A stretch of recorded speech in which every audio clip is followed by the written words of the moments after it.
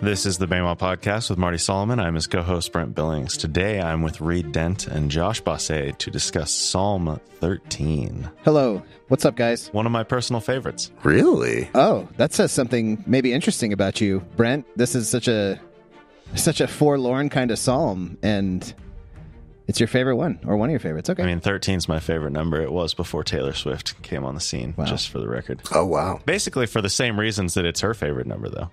Oh, really? Why is it her favorite number? I think she was born on the 13th. Some other connections like that. I turned 13 on Friday the 13th. Look at this. What a strange life you've led. Fun fact, though, about 13. It's in Judaism, it's associated with love. Oh. Because the gematria of the word ahava is 13. Gematria? Are you a GIF guy? Gematria. Oh, yeah. Well, actually, I don't know. I think I might have switched that. As I was saying it, I'm like, why are you saying gematria? You always say gematria. Yeah. I was overtaken by the spirit, it seems. It is gematria and it is GIF. Animated GIF. Yeah. No, I'm with you there. Hard G's for both. This episode went off the rails quickly, Reed. What are we doing? I've hardly said anything nice. You brought up Taylor Swift immediately. She is everywhere. Nothing I can do about that. Nothing. But I can say, yes, here we are talking about the Psalms in this series that we're doing. This is our first one with Josh. We're going to do a couple. So let's start. I just want to start by talking a little bit about Psalms generally with you, Josh. And I want to hear, are you a Psalms kind of guy? What's your experience with Psalms? What do you do with them, if anything? What are your feelings about the Psalms? I remember kind of infamously when Marty did the earlier original Bema episode on Psalms, he talked about how he hated them. Yeah. So are you a love guy, hate guy with the Psalms? Where are you at? I'm definitely in the love camp. I'm personally a pretty creative person, so I like I like all the poetry in the text. I think individual Psalms are sometimes hit or miss, but I think that is because they are more artistic, more emotionally evocative. And so if you're not feeling a psalm, sometimes you're like, all right, that's, so that's not for me, I guess. But no, I love Psalms. I've got a couple life Psalms. I've got a couple. Is that even allowed? I don't know. When I was trying to figure it out, it came down to two, and I thought it was one, but then some things happened in my life. I'm like, oh, maybe it's the other one, and I don't. Is it a really personal, overly intimate question to ask you which ones? Oh, you can't ask that. You can't ask that? I mean, you can ask, but you're not supposed to tell anybody your life psalm. Is this a thing, a life psalm? I don't know about this as a concept. Yeah. Oh, Reed, you are showing your cards that you have not listened to all of the Bema podcast. Do they talk about life psalms in the Bema podcast? Where does this happen? We do. Where is it? What's Jesus's life psalm, Brent? We know this. If you're at home, you can answer. Psalm 22. Psalm 22. Yeah, the crucifixion one. I would have guessed that. It would have been probably somewhere at the end of session 3 when we talked about the crucifixion, I think. Let it be known that I have listened to session 3, and I've listened to almost all of the Bema podcast. I'm proud to say that didn't used to be the case. It's also possible we talked about it in the Psalms episode 44. It's also possible we talked about it in maybe 24 when Marty first talked about his disciplines. Okay. Well, never mind then. We'll just leave that topic alone. I'm not going to expose Josh and his life psalms. That's right. But that's good to know. In the intro episode, which at this point has not yet come out, so you haven't heard it, Josh, I did talk a little bit about how, growing up, I was way more of a Proverbs, Ecclesiastes writings kind of guy than a Psalms kind of guy, because I just, the wiliness of evocation and emotions and stuff just really did not compute with me. I was like, I need the I talked about Proverbs, a fool gives full vent to his anger, and then you have all these Psalms that are really angry, and I was like, I don't know what to do with this. I was short circuiting buffer wheel. So I didn't used to be a Psalms guy, but I've kind of become one more over the years as I have gotten on with life and had more life experiences. Okay. Well, yeah. That is, I do have a very different relationship with Psalms than any other book of the Bible, because it's very hard. all the Bema type, like analytical deep dive stuff. I don't know how to do that with the Psalms. Like there's some, I guess like Psalm 119, like there's an acrostic running through it. Yeah. And there are some of like the creation Psalms that kind of deal with like the Canaanite mythology and the creation stuff there, you know, and the waters and the sea gods and that kind of stuff. But I think for the most part, I really agree with you. Maybe this Psalm that we're doing today, even in particular, I mean, it's 6 verses. It's very kind of raw and punchy and to the point, very emotional. So it's harder to do that kind of Bema-y type stuff with it. But you know what? Maybe we're reclaiming what it means to be Bema with these episodes now, right? Yeah, it doesn't all have to be intellect. Yeah, no, definitely not. Of course not. Cool. Well, welcome to the Psalms series. I'm looking forward to where this is going to go. Here we go. Brent, can we do Psalm 13? Can you dial it up for us? You know, Rita, I think that we maybe haven't talked about it because I'm not finding it in any search of the transcripts. Life Psalms? Yeah. Am I being vindicated right now? I offhandedly alluded to it in episode 129, the final week, but Marty does not explain it, and we... Holy moly. Sorry, okay. Let the record show that I am sitting back in a posture of victory with my arms up in the air. Yeah. That I have been vindicated. I'm an idiot for many reasons, but not because I don't know what a life psalm is. No, you're doing the Russell Crowe gladiator pose. Are you not entertained? That's right. Am I not vindicated? Yeah, am I not vindicated? Thumbs down. Oh, no, we're being given the thumbs down. Let's go. No. We're good. Psalm 13. I can't believe we haven't... we had to have talked about this somewhere. The idea is, Reed, when you die, you want to have one of two sets of words on your lips, either the Shema or your life psalm. And the life psalm is a personal, intimate, nobody else knows what it is sort of thing. Oh. Okay. So I suppose you would learn it in someone's death, but while you're alive, nobody is supposed to know your life psalm. But that's also tradition. To be honest, if it had gone on naturally, I would have spilled the beans. I would have told you all my little secrets. Tradition. Well, I'm glad we saved you. I'm glad we saved you from doing that. It's like it's like if somebody knows it's your life psalm, it is no longer allowed to be your life psalm. Oh wow. I don't know. Man. I don't know. Okay. Well, Psalm 13 then. Finally. How long, Lord, will you forget me forever? How long will you hide your face from me? How long must I wrestle with my thoughts and day after day have sorrow in my heart? How long will my enemy triumph over me? Look on me and answer, Lord my God. Give light to my eyes, or I will sleep in death. And my enemy will say, I have overcome him, and my foes will rejoice when I fall. But I trust in your unfailing love. My heart rejoices in your salvation. I will sing the Lord's praise, for he has been good to me. Josh, I know I sent you some notes on this, but are you, had you been familiar before with this framework of Psalms of orientation, Psalms of disorientation, and Psalms of new orientation? We talked about it in the intro episode. Yeah, no, that it wasn't until I saw your notes for this series, but I really liked it. As soon as I heard it, it really clicked. I think that's a super helpful framework. Yeah, and people have tried to, and I don't mean try as in, I don't say that in a judgy way. Like they've tried and they failed. Like people have come up with lots of different kinds of ways of categorizing and schematizing the Psalms, and that's all well and good. And this is another one of those. This is not like baked into the fabric of the Psalms themselves, but it comes from a book, The Message of the Psalms by Brueggemann, that we encountered at CCF like years and years ago, and we've kind of always used it whenever we return to the Psalms. And so just to really quickly recap that, there's the Psalms of orientation, where it's like coming from this place of well-being.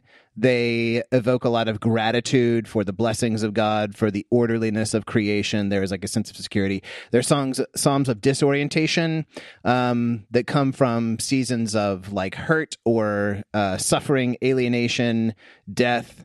And a lot of times these have a tone that's going to be maybe kind of angry, maybe some self-pity, maybe some resentment or even fear and anxiety. And then you've got Psalms of new orientation, where there is this like surprise breakthrough in the gifts of God, where you were in the pit and now you have been rescued, like you were in despair and now you have joy. In this psalm, I think it's easy to say that this falls pretty squarely in the camp of disorientation. Mm-hmm. This is like a classic disorientation psalm.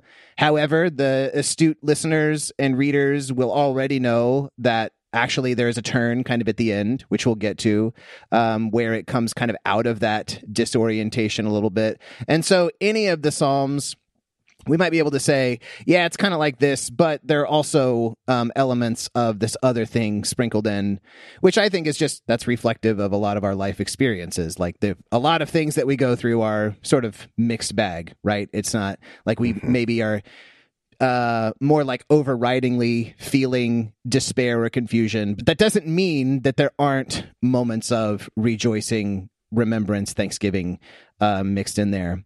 So I guess the question I want to open up with is, how would you describe, like, what are some of the adjectives or the emotional sorts of words that you would use to describe the tone of Psalm 13? This is for both of you. Like, whatever you're picking up on as you read it, what's the feeling of it? I mean, I always focus on the end. Like, if anything, if I had to classify this, I would call it a psalm of new orientation. And I realize, like, the current setting of the psalm is this despair, this disorientation. But it's like, okay, even in the midst of that, I'm going to trust in your unfailing love. It's like, I mean, it seems crazy. Yeah. But I focus on that end part. Okay.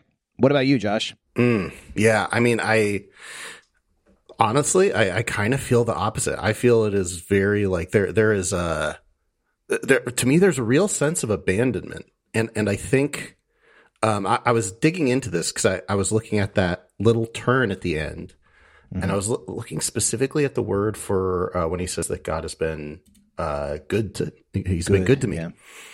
And it's not the word tov. It's not the classic word for good. It's the word gamal, which, people who are familiar with Hebrew might recognize because it's one of the letters of the alphabet. But the root word, it's primarily associated with like weaning a child. So in this, I kind of hear like a child that feels like it's been abandoned by his parent, but it's like, you still took care of me. So I don't doubt you. I know that you still love me. I know that you're going to come and save me, but I'm just so alone right now. I'm getting bullied and I really want my mom to come pick me up, like where is God? Yeah. I mean, I definitely see both of those things. For me, I would say it primarily has the feeling of disorientation. Probably because, for one, 2/3 of it is kind of in that vein. But also, it just always strikes me the way that this psalm kicks off. Like, there are no sort of niceties, no formal introductions, right? It just gets straight into these two, I think, kind of classic, like, psalmic kinds of words. How long, right? And this is like a pretty powerful question, I think. It's straight into it. How long? We don't even know specifically what's going on. We don't need to. That's the case with a lot of these psalms. It is this like, I'm going straight for the jugular. I'm going to go straight to pleading my case. How long? And I always put the O there, by the way. Oh, Lord. I think it flows better. How long, oh, Lord, will you forget me forever? And how long is just a question that comes up in so many different psalms of that I would say are probably more like disorientation. You see it, it also pops up in Job several times where Job himself is saying, how long? Also, people may recognize it from, in Revelation, the martyrs are saying, how long before you like rise up, and kind of plead our case and do justice. So it feels disorienting to me. It feels like, there is this like I was talking about with Leanne, and she said on the one hand there's like this expectation that God should and even must do something. Mm-hmm. I'm not going to make it forever, right? Unless my eyes sleep death, is like what the psalmist says a little later. There's this expectation that something has to change, and there's also at the same time like the fear that maybe it won't. Yeah. Yeah, the way I've always pictured this, Mm-hmm. I don't know about always, but the way that I like to picture this is like David wandering around in the wilderness, and he's been on the run maybe for a while, and he's just walking in his thoughts, and then he just kind of snaps. And he's like, how long am I going to do this, Lord? Are you going to forget about me forever? Yeah, no, I can totally see that. I mean, he talks about the enemies here. It definitely does feel like I've already been waiting for a long time, and so it's almost like how much longer? I don't know. Another way of saying it is like I don't know how much more I can take. There's anguish involved, and I think people will get different mileage out of this depending on like the level of like how much it resonates with them. And maybe for some of us who've lived a little bit more comfortably, where we haven't had like seasons of trouble, prolonged seasons of trouble, maybe we're looking at it more as outsiders. But certainly there are many among us who this is their question, this is their voice is being poured out onto the page. Yeah. Let's talk a little bit about this word, forget. I was talking to our resident Hebrew expert, Elle, about this, who is now our teacher. She's doing lessons with us, which is great and also difficult. Some of her students are better than others. I'll just say that. Maybe not. I don't know. That's up for Elle to decide. She's been very gracious to me so far. I'll also say that. So there's this word for forget, and one of the things that Elle talks about with Hebrew words is how they're concrete. And I was like, Elle, forget is kind of an abstraction. It's an abstract word. So what's the picture behind the word forget?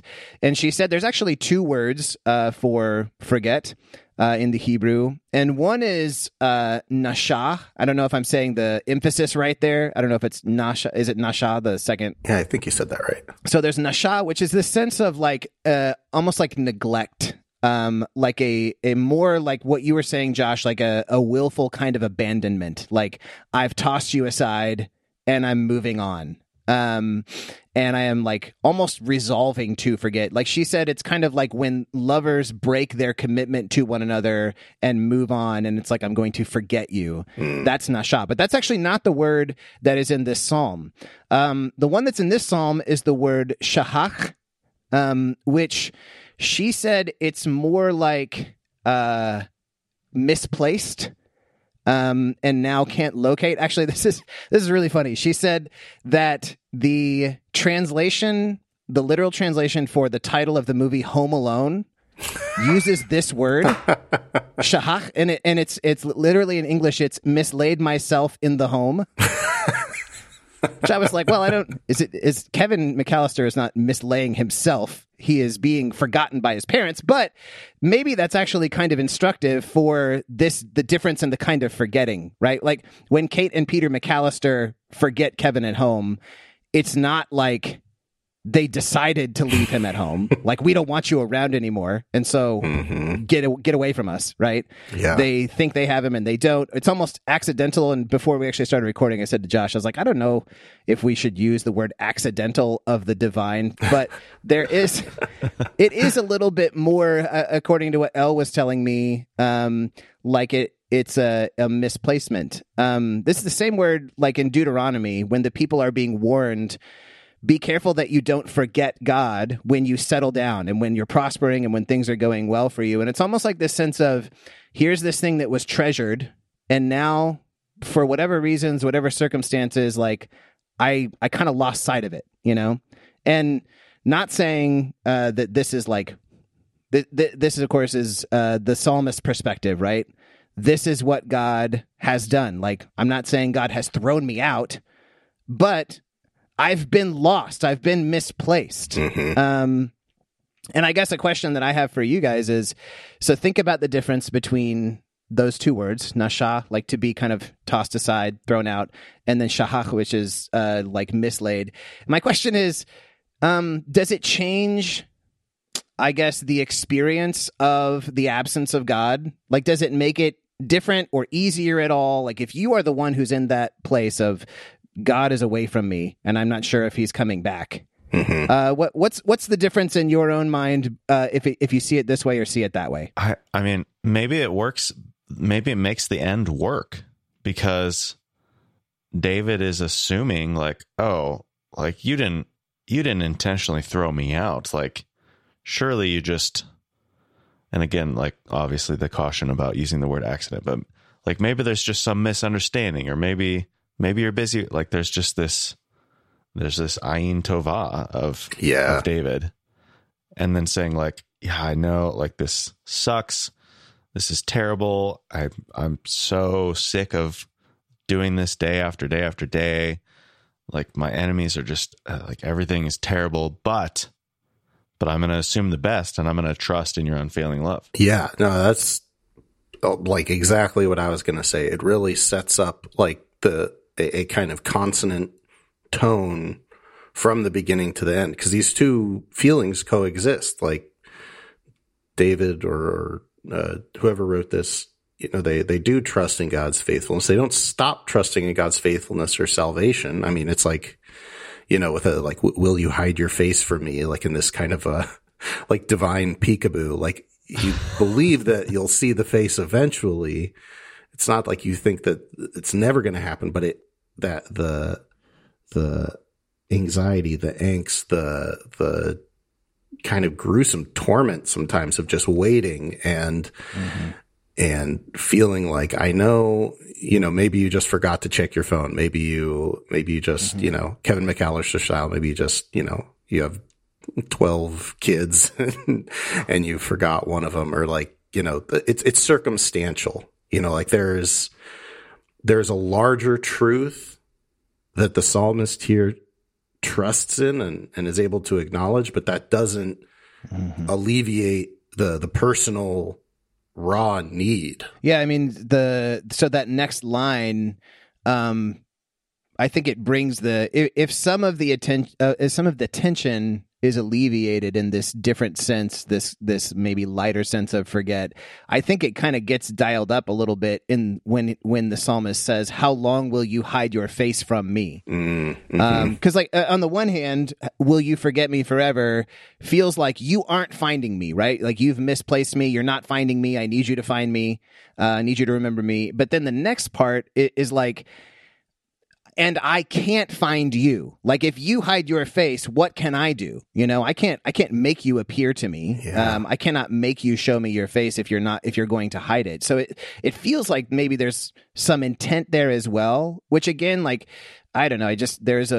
How does anyone like accurately report on and perfectly characterize their experience with God, you know? And is it exactly like this? Did you misplace me like your keys? Or is it like you're playing peekaboo, or are you hiding and running from me? It's like this whole mix of things, right? And all of this is getting expressed in this psalm. But Josh, I was going to ask you, like, do you have any thoughts about this idiom about a hidden face? Because I think it's something that comes up elsewhere in Scripture, and I'm not trying to like test you and put you on the spot, but just do you have any thoughts on hiding the face? I was on Blue Letter and I decided to check into the word for hide, and the first time this specific word is used, you know, barring weird Blue Letter Bible redundancies and stuff, the first time it's used is also using the same idiom, to be hidden. For a hidden face.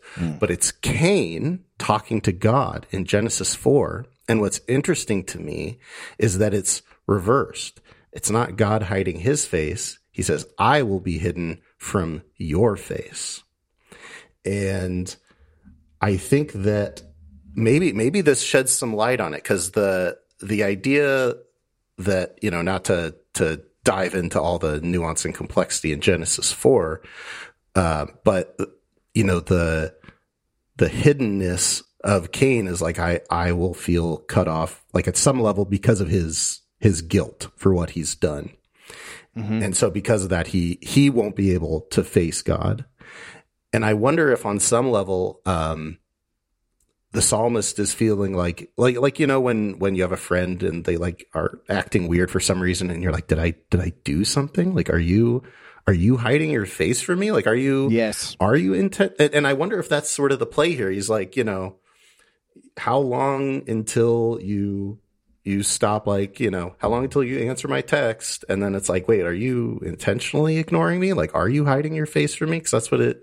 And I think it kind of, when you are isolated, when you are alone, when you feel abandoned, even if we don't mean that in like intentionally abandoned, but you are stranded wherever you are. You're Joseph in Egypt.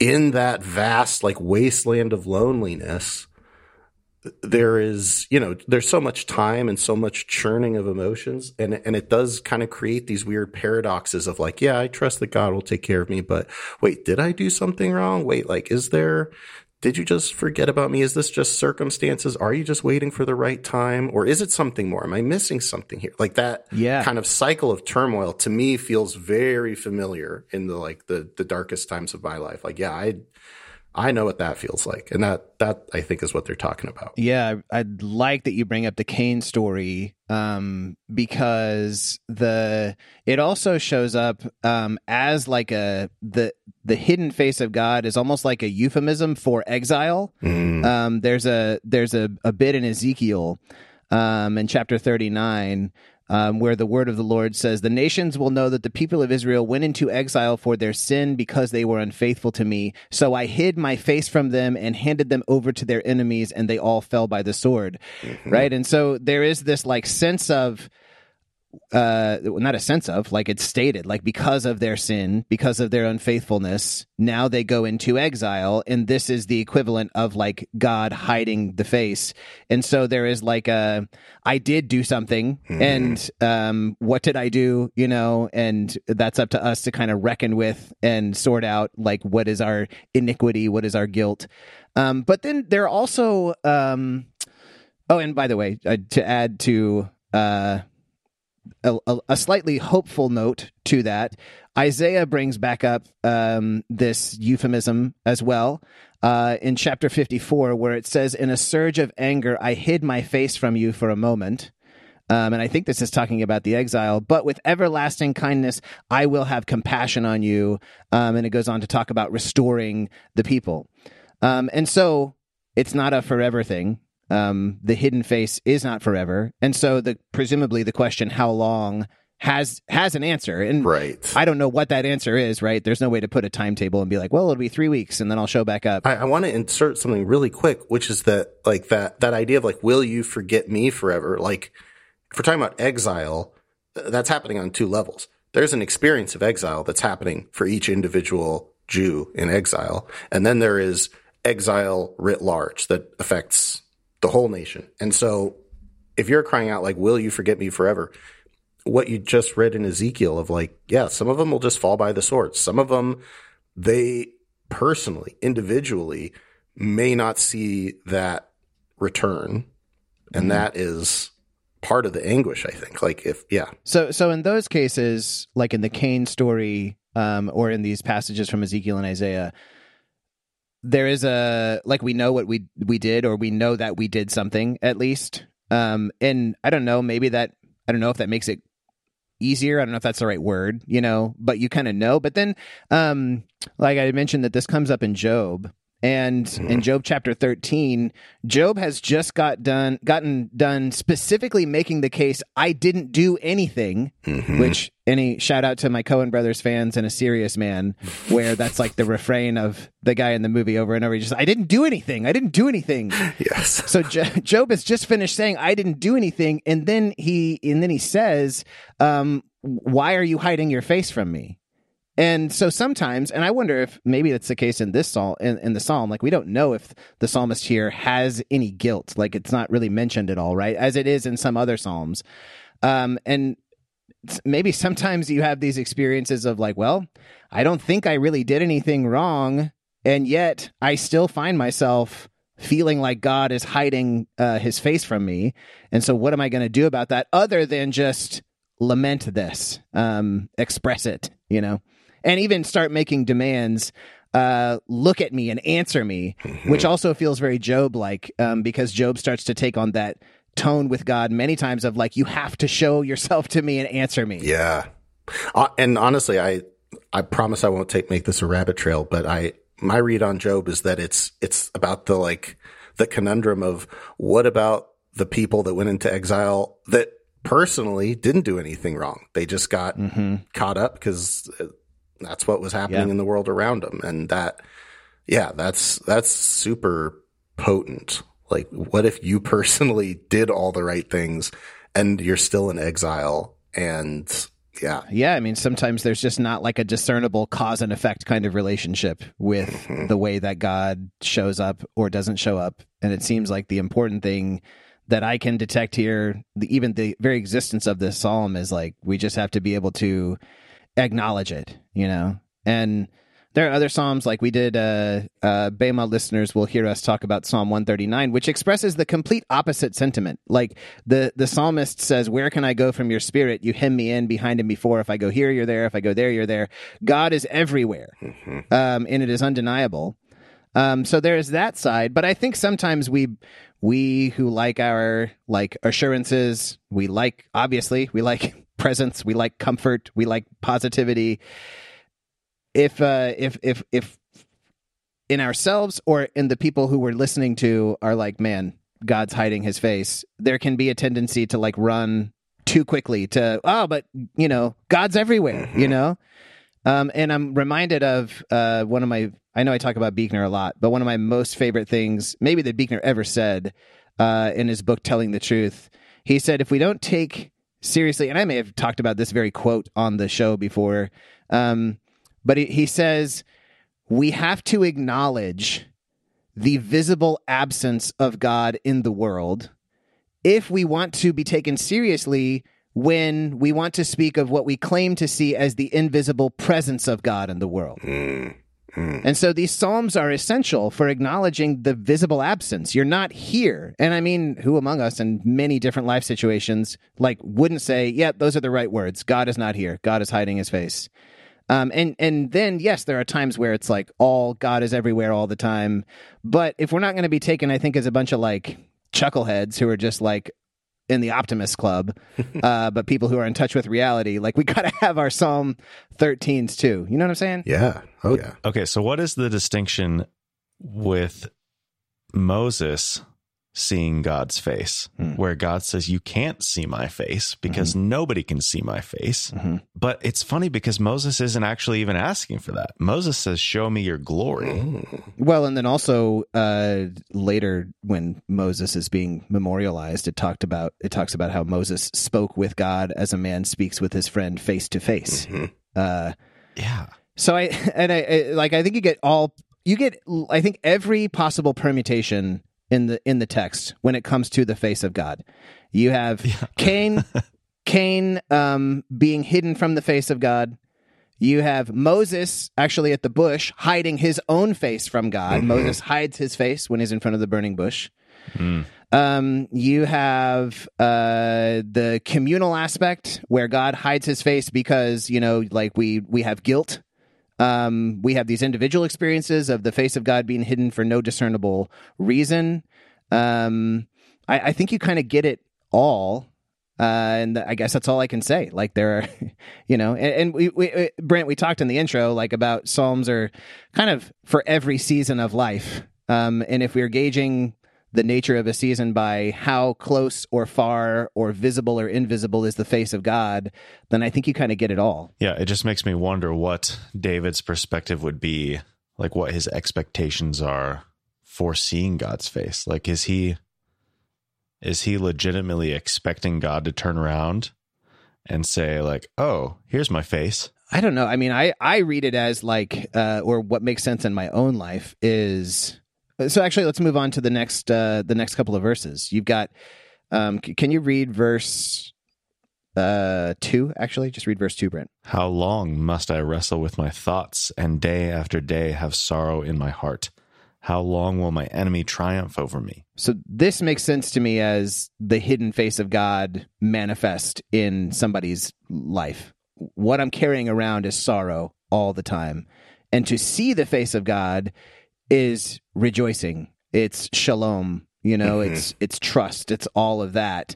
But these long periods of anguish, anxiety, enemies triumphing over us, that to me is kind of another way of talking about the hidden face. An utter loneliness. How long must I wrestle with my thoughts? Yes. And in fact, the word there for like your own thoughts is the word for to receive counsel. So there's also this aspect of like normally you would get counsel from other people, from your community. And it's like he's saying, like, I'm just like, hammering this out all by myself inside my own head. Like, I don't have anyone to come for me. I don't have anyone to shed light on this situation. I'm just doing everything I can to get through each day. Where the heck are you? So my question surrounding this verse is for maybe more for Josh, who works like in a pastoral role, a discipling role with folks, but what are helpful and unhelpful responses to folks who are in this place of keeping my own counsel, in sorrow all the day, enemy triumphing over me? Like, when that's the experience of a person, what's helpful, what's unhelpful? Oh man, yeah, that's a great question. I mean, I think even within that, there is like, a fractal multitude of different circumstances. But with that, caveat up front, I mean, you kind of touched on the most unhelpful, or at least the most unhelpful initial response, which is like, you silly goose, don't you know God's everywhere? Like, I live in this fairy garden where I can just see God in everything. I can see it in the coffee stain on my napkin. Isn't that great? Why don't you enjoy that? Why don't you enjoy my coffee stain? You're painting a very vivid picture, Josh. Yeah. It's good, keeping it concrete. So I think, when I am confronted by someone in this situation, I think the first thing to do is to try and, get a concrete sense of what their suffering actually is. Because to go back to your Buechner quote, like, all the stuff we're talking about here is very subjective. It's invisible. It's spiritual. It is something that can't be, like, there's no mathematical description of how any of this works. And I mean, I think anyone out there, especially if you've ever, dealt with mental health issues, like, there isn't necessarily a rhyme or reason to why, like, not just when God does or doesn't show up, but also why you feel this or that way on a particular day.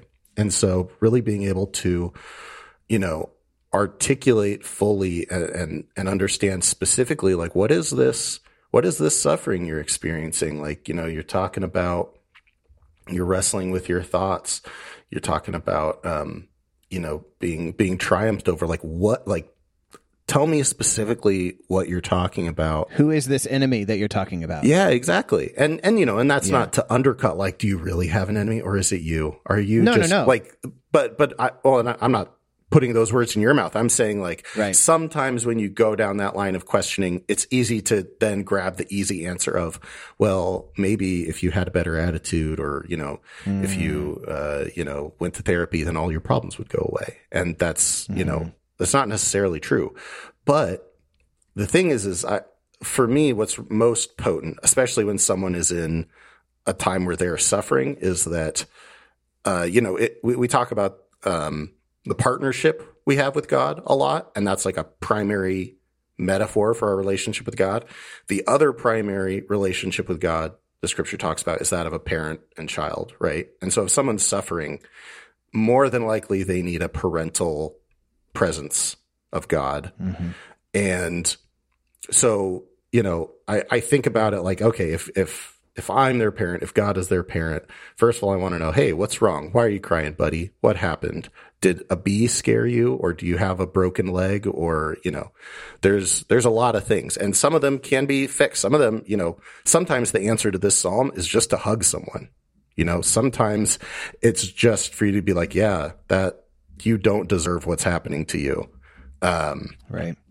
And, maybe when you hear it, maybe the answer flips around and does end up being like, hey, you talked about that one person in your life who you do feel really comforted by. Maybe that is how God is presenting in your life right now. Maybe you can trust in that presence. And so, that's where I think you really just got to journey with people and hear the cry and react accordingly. I guess that's man, that's a great answer. Thank you. I think this is why you're doing what you're doing. Yes, Josh. Yes. Thank you. Yeah. That kind of, the easy answers, the triumphalism has to take a back seat, we're more than conquerors. Mm-hmm. There may be a time, and I talked about this a while back when we did the story of Lazarus and Mary and Martha and Jesus' response to the two of them. But I have a friend, close friend, Chris Nation, one of the most beautiful souls you'll ever meet. He works as a pastor of grief and loss at a church in St. Louis. And we had a friend, a close college friend, who tragically lost a child some years ago. And we were getting ready to go visit him. And I said, Chris, I don't know what to do. Like, I don't know what to say, And he just said, hey, grief is a dance, and you have to kind of let them lead, and you have to see where the steps are going. And there is like an art to it, there's a feeling it out. There is a discerning.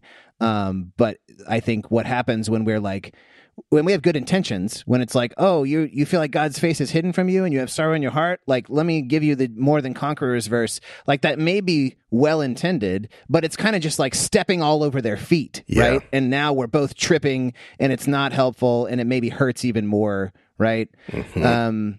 And so to see where they're at, it's not really for me to decide where somebody should be, right? Yeah. It's for me to recognize kind of where they are and just help them give a voice to that. Mm-hmm. I think being able to hear them and to do whatever I can to help them express whatever it is that's actually, and that's why I love that these Psalms are as much Holy Writ as Romans 8, right? Where like this is canonized, this is inspired, to use the word, and I'm using that self-aware, but like this has as much a place in the holy word of God as any of the other like positive, conquering victory kind of stuff.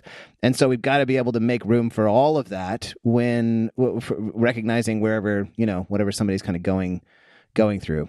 I really like that image of the dance too, because, most of the times when you're dancing, you're moving in a circle, right? But you also will probably not end up in the same place you started. And I feel like that's a lot of times, especially in Psalms of disorientation, a lot of times it feels like you are, in a dryer, just, on tumble, and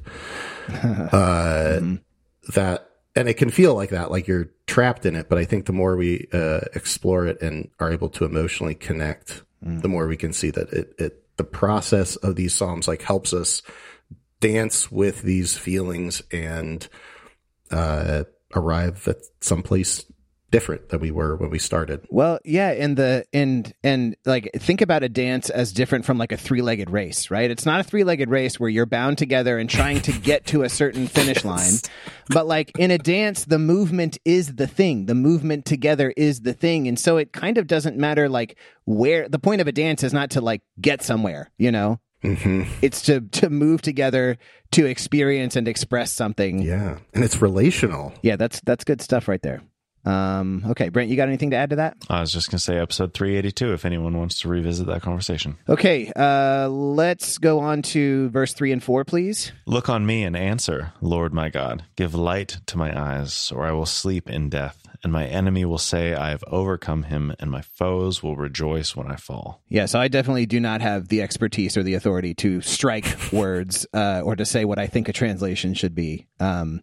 Alter actually he points out in his he instead of I will sleep in death, he just renders it as I will sleep death. Like there's no preposition of in. And he like just talks about the poetic power of I will sleep death as opposed to I will sleep in death. And I agree. Like I think that's a more powerful grouping of words, and it really struck me. Yeah. And the kind of contrast between sleeping death, like one, you're sleeping, and two, it's death. It's like as dark can be. And that's contrasted with this image of give light to my eyes. And I don't actually know that I have a lot to add on this verse, other than I just notice like kind of a sense of desperation almost, and maybe even a little like there's this added sense of urgency here where now demands are being made. It's not a question anymore. It's look on me and answer. And just again to point out, this is okay. We can do away with the decorum when it comes to how we address God. Not saying that we should be like irreverent simply for the sake of being irreverent, like we're cool middle school punk rock kids or something. Yeah. But we can be honest about this and do away with all of, the dressing. If what we mean to say is look at me and answer, But so I noticed that. I don't have a lot else to say. I noticed the expression give light to my eyes, like the light in the eyes is, I think, also an idiom that pops up in other places in the text. Josh, I didn't know if you had any thing about that. I'm recalling am I remembering wrong that when Moses dies, it talks about the light still being in his eyes? Maybe I have that expression wrong. That might be the case. I mean, and maybe in other, I think there's another couple of places. It's just kind of like, I don't know. It could just be like vitality, and people talk about the life in your eyes, the light in your eyes. And if you have good friends who are kind of tuned into your rhythms and you're not doing too well, they'll be like, something behind the eyes seems different, but I don't know if you had anything on that. Well, I think you pulled out something like normally, when you talk about the light in someone's eyes, you're not contrasting it with darkness. You're contrasting it with like dullness, right? And so what you talked about with this contrast between light and this like dark, like doubling down of sleep and death being kind of jammed together in this kind of messy, poetic, well, not portmanteau, but it just kind of crushes them together without the right grammar being there. And I think that, especially because the specific thing that the psalmist is asking for is an answer, like not an answer, like a solution, but some kind of response. A response. And especially when I think of like the verse following that talks about like, this triumph of his enemies and him being shaken.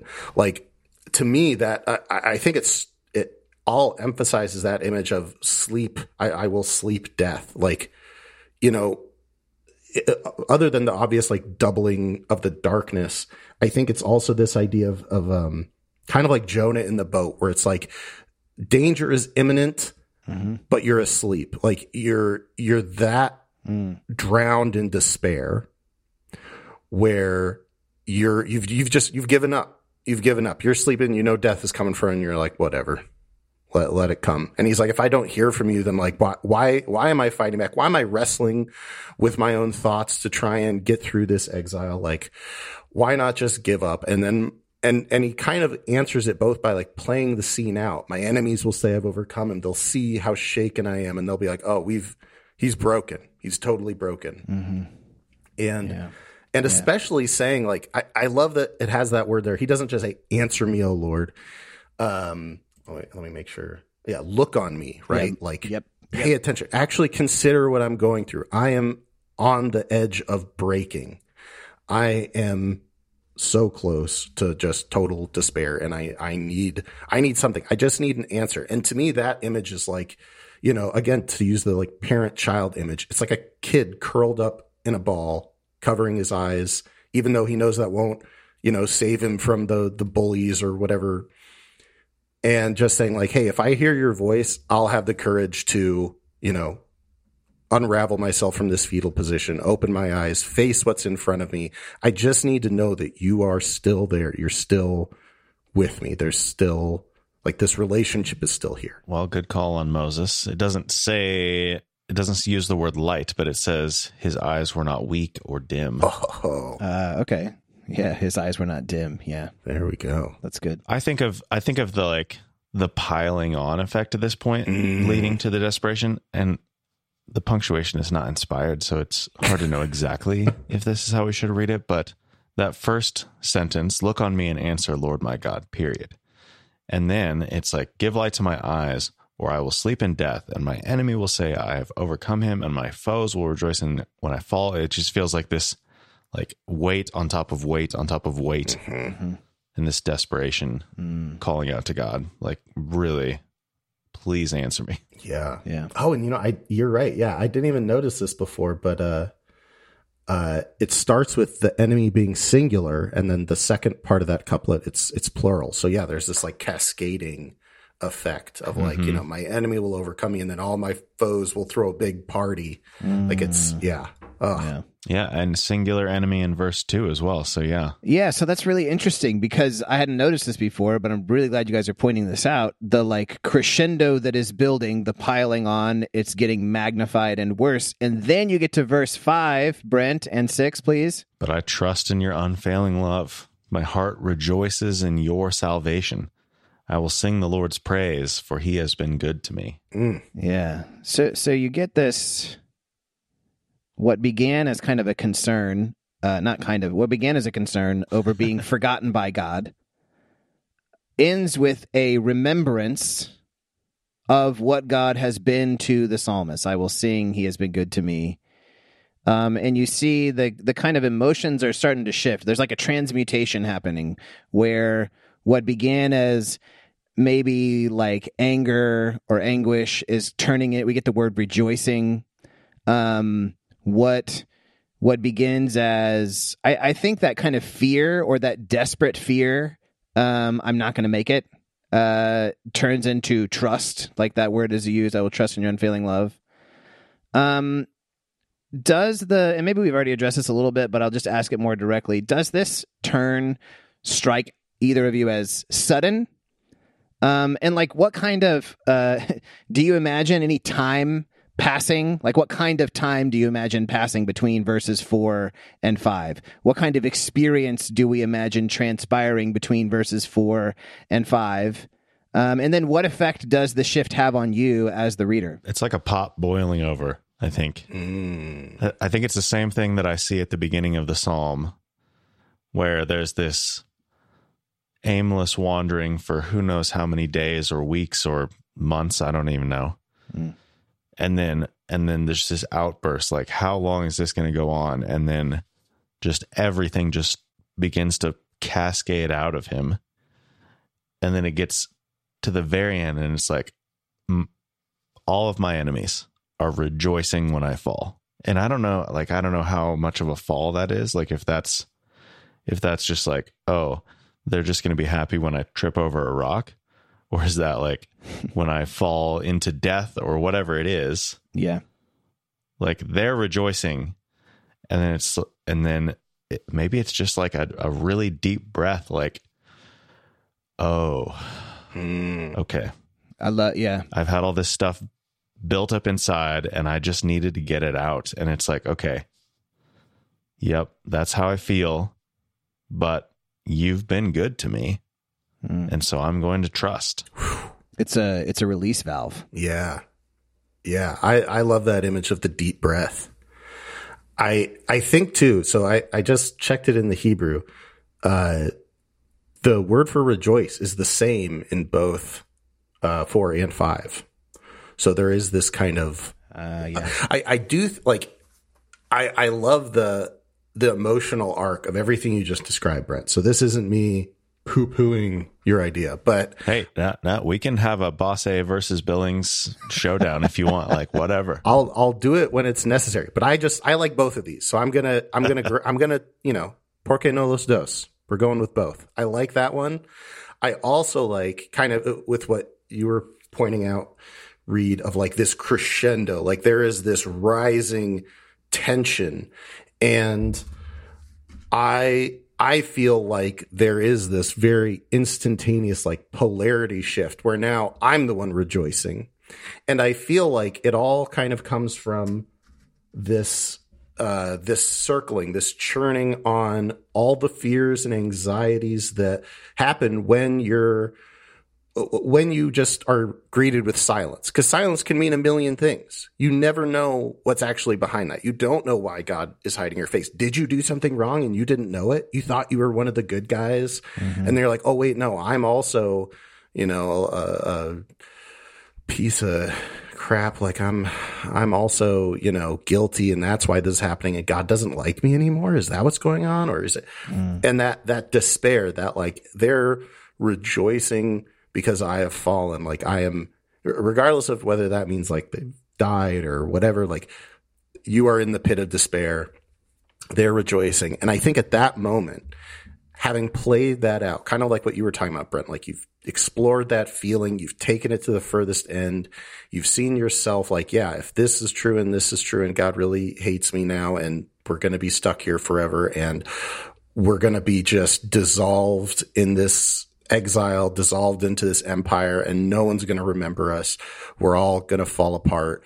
And playing out this scenario, all of a sudden he's like, wait, that would never happen because I do trust in God. And it's like that, having played it out, all of a sudden it's like this snap where all of a sudden, you know, like if this was an action scene, like, you know, like they've been piled on by, you know, 18 different bad guys. And all of a sudden they do the anime, like they just stand up and, you know, do a pose and everyone just flies off and there's like an energy beam or whatever. Like it's this snap of like, nope, that could never happen because God took care of us. I remember the desert. We were in Egypt. Like we've been here before. We've rejoiced in this salvation before. We're going to rejoice in it again. And you know what the craziest thing is? I just looked up the word for rejoice, and at least according to Gesenius, the root idea of it is to go in a circle or to dance. Yeah. And isn't that just exactly what we've been talking about? He's like, oh wait, no, this is the dance. This is all right. We're in the, you know, it's like the halftime thing where like you come into it and you're like, oh boy, like, yeah, we're getting our butts kicked. Yeah, we're not doing great. And then all of a sudden they're like, no, we're gonna win. And that, I think that's a really, yeah.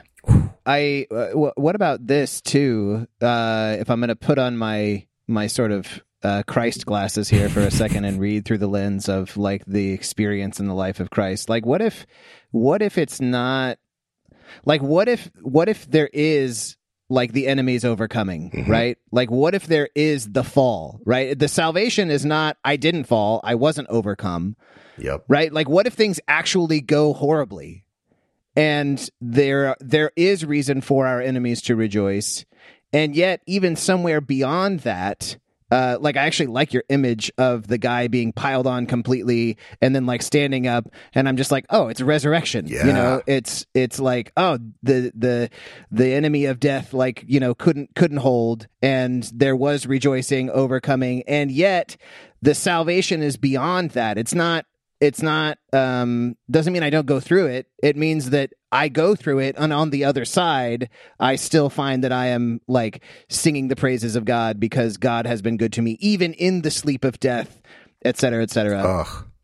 Which also that word uses the word chesed there, which unless we've also forgotten to talk about chesed for the entirety of Bema, everyone should be familiar with, you know, the love it, the Avraham hospitality thing. I was looking back, and the first time that's used is when Lot is fleeing from the destruction of Sodom.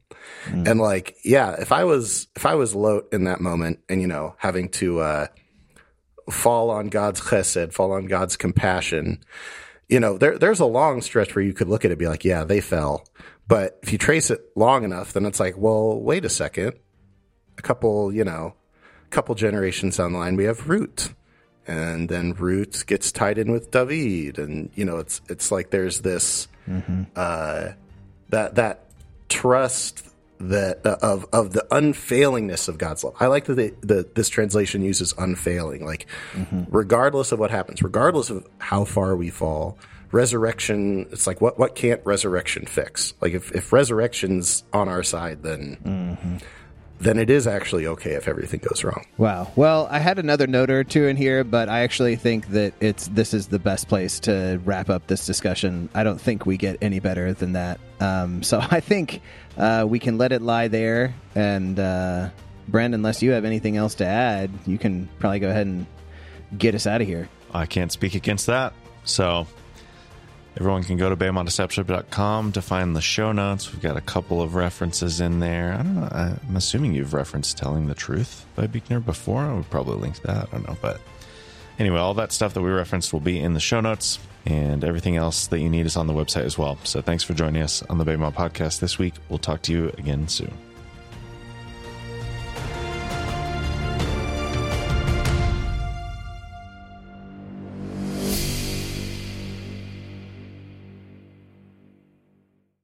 There are other Psalms, like we did, Marty and I talked about Psalm 139, which just, it expresses the total You opposite. mean you will talk about 139? We will have talked about 139 when it releases. We have already, to the listener in the future, time warp weird thing. Also, happy Leap Day, everyone. For the Yeah. big Leap Day fans. What a time. The hidden day, as Yes. you were saying. We're really breaking ground here with Bema. Is this, Brent, is this the first Bema episode ever released on a leap day? I'm sure it is. Wow. Wow. Wow. Wow. Good job, guys. We did Because it. 2020 was the only other leap year since then. And what are the chances that it falls on a Thursday? Yep. Nope. It did not. So Anyway, in the future, first leap day episode. in the future, after this leap day, Bema listeners will hear us talk about Psalm 139, which expresses the complete opposite sentiment. What about life psalms? Will those be in the show? No, they won't, because they've never been referenced before.